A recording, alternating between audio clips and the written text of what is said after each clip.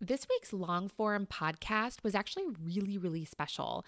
My guest this week was Matt Jarvis, and he is a financial advisor and host of the Perfect RIA podcast. If you have ever Googled surge scheduling, there is no doubt in my mind that his name was one of the first names that you saw. And it's fun because Matt and I are totally different, but also really similar. We're both huge fans of working less, running an efficient practice, and executing an incredible client experience, all while really genuinely living a life that you love. And Matt and I, we're going to appear together at XYPN Live in October out in Denver, Colorado. We're going to be part of a special pre-event panel. So that's going to be really fun. And I'm really looking forward to that. So come out and see us. But Matt and I align a lot. He had reached out to me on LinkedIn and was like, hey, I think we're really similar, but we also did it very differently. So anyway, this week was just a really fun podcast. We were talking about really how to add massive value to your clients in a minimum amount of time. So I have been trying to do something new here. And so if you're new to the Efficient Advisor, this is a new thing for me. We've only done this maybe 4 or 5 times now. But I'm trying to do a second podcast each week with the action items from the Tuesday long format content. So my goal here is, nothing is all of these great ideas, all of these amazing guests, all of this content that I am bringing to you does nothing if we don't actually do something with it. And if you know me, I'm a big fan of the how. Give me the thing that I can implement immediately to start making change right now. So this week, the action items from Tuesday, the how to add massive value in minimum time with Matt Jarvis, were really a couple of different things. The first is crafting a client service plan that adds value without you necessarily having to be the one to do all of it. So how can you leverage other vendors, teammates, individuals, organizations, local businesses to add to that client value or add to that client experience without you having to be the one to do that? And even if it's just starting with a plan to add that value, what are you going to do this year, next year, and the year after that? For me, it was about financial planning themes. This was one of our value adds. So client experience to me is more than just the financial planning part.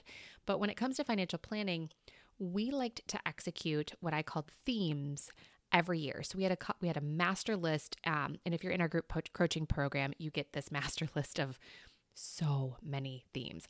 But we would pick a couple, and those would be the things that we would focus on throughout the year. And the beautiful part about them is not all of them do you have to do all the work. It's actually something that if you have a pretty adept team, that you can utilize their skills and their time to do a lot of these activities that add massive value. Your clients don't necessarily expect the value to come from just you if you set up your business properly. And I guess that's a big piece of it is how are you onboarding your clients? How are you talking to them about your team and who does what? And how do you have your team work behind the scenes to make you look really good? So anyway, I digress. I get all excited when I talk about that stuff. But what are the value adds that you're going to do this year, next year, and the year after that to really differentiate your services? The third action item is really, what is one way that you can try to live a crazy, ridiculously amazing, fun-filled life? So this is the craffle that I mentioned during the episode. And like Matt said, it could be simple. It could be as simple as start by taking off this Friday or next Friday, or try taking off all Fridays this summer. Or maybe it's booking that dream trip, next summer that's 2 weeks long, and really building the systems and processes in your business that will allow you to fully step away for 2 weeks. So what systems and processes do you need in place that can streamline your business and you can delegate more effectively and create this plan to implement them now so that you can be prepared to live a crazy, ridiculously amazing, fun-filled life? And I know sometimes people listen and go, okay, I love all of these ideas, but I don't know where to start.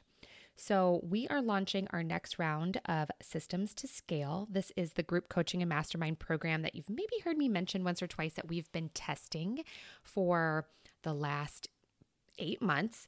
And I'm really excited that we're going to be launching the next round here in August. And this is some of the stuff that we go through, right? I believe there are 6 major themes where you can create systems and processes in your practice to be more successful. And we go through all of those and get you to actually implement and do the thing. So it's more than just kind of group coaching. It is group coaching and massive accountability.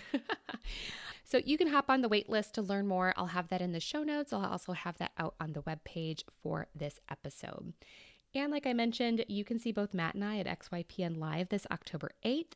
Make sure you are on the Efficient Advisor email list to get more details for that as they come available. We've got some fun stuff planned, and I know it is going to be a very, very good time. So I've got all of the links from Tuesday's show in the show notes for this episode as well. And again, I encourage you to do 1, 2, or maybe even 3 action steps from this episode and just do that one right next thing for your business. Even if you have to do it messy and make it fancy later, just fail forward, do the thing, take the step, and I will see you guys next week.